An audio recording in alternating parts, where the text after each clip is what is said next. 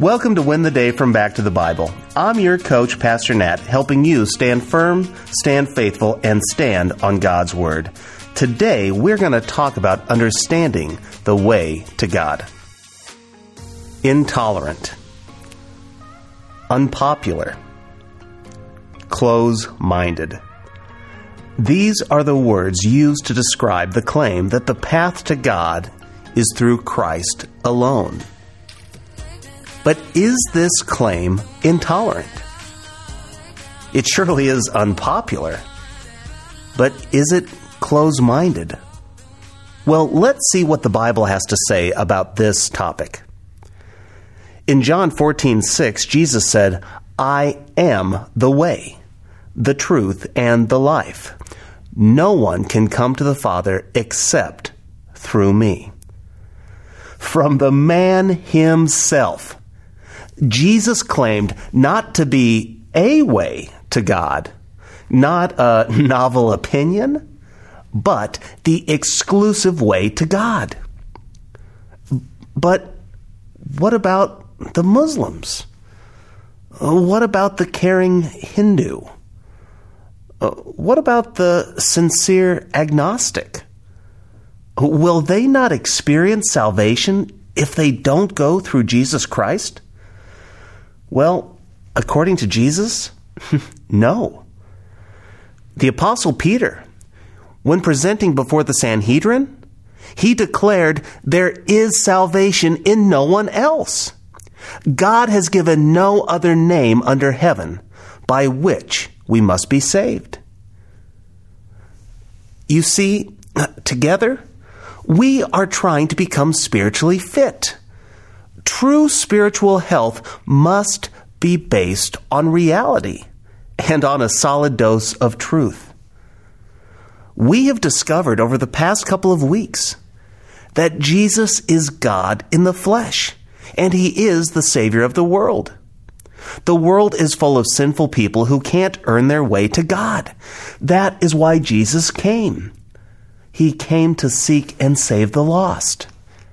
And this salvation, He offers us freely through grace by faith. This is why Paul wrote in Ephesians 2, God saved you by His grace when you believed. And you can't take credit for this.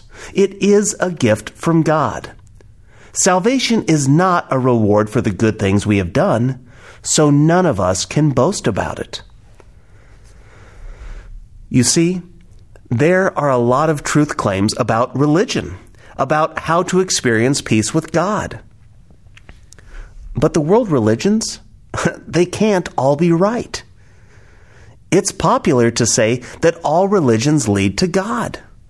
But simply put, that's impossible. It's true that they can all be wrong, but they can't all be right. So Jesus is either right when He said, "I am the way. No one comes to the Father but through me." Or He might be wrong. If good works are the way to God, then we're hosed. If it's religion, that's the ticket, I think unfortunately we're all doomed. So you see, God paved the way and offered salvation through His Son. Now, He's not going to force us to choose God.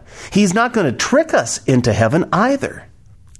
C.S. Lewis wrote, "I willingly believe that the damned are in one sense successful rebels to the end, that the doors of hell are locked on the inside." You see, Lewis's quote, it explains why universalism, the notion that everyone makes it into heaven because of what Christ did, that's wrong. No, we all have a choice to believe or to reject His gracious offer. God is not going to force us into heaven. So here's my challenge for you today. Believe this. Believe this message that Jesus is the way.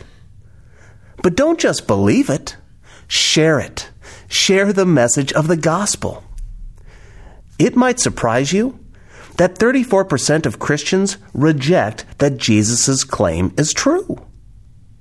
That is why my challenge for you today is to take his words seriously, to believe them, and to act upon them. We have friends today, relatives. We have connections, people in our spheres of influence who are lost, and they are progressing towards an eternity estranged from God. God is asking us to go, to share the story of God's goodness in our life and share the belief in the truthfulness of Jesus' claim. You see, it's not intolerant. It's not closed-minded. It is the truth. What did Jesus say? He said the truth is what will set you free. Now that you know it, and now that you believe it, we can go and win the day.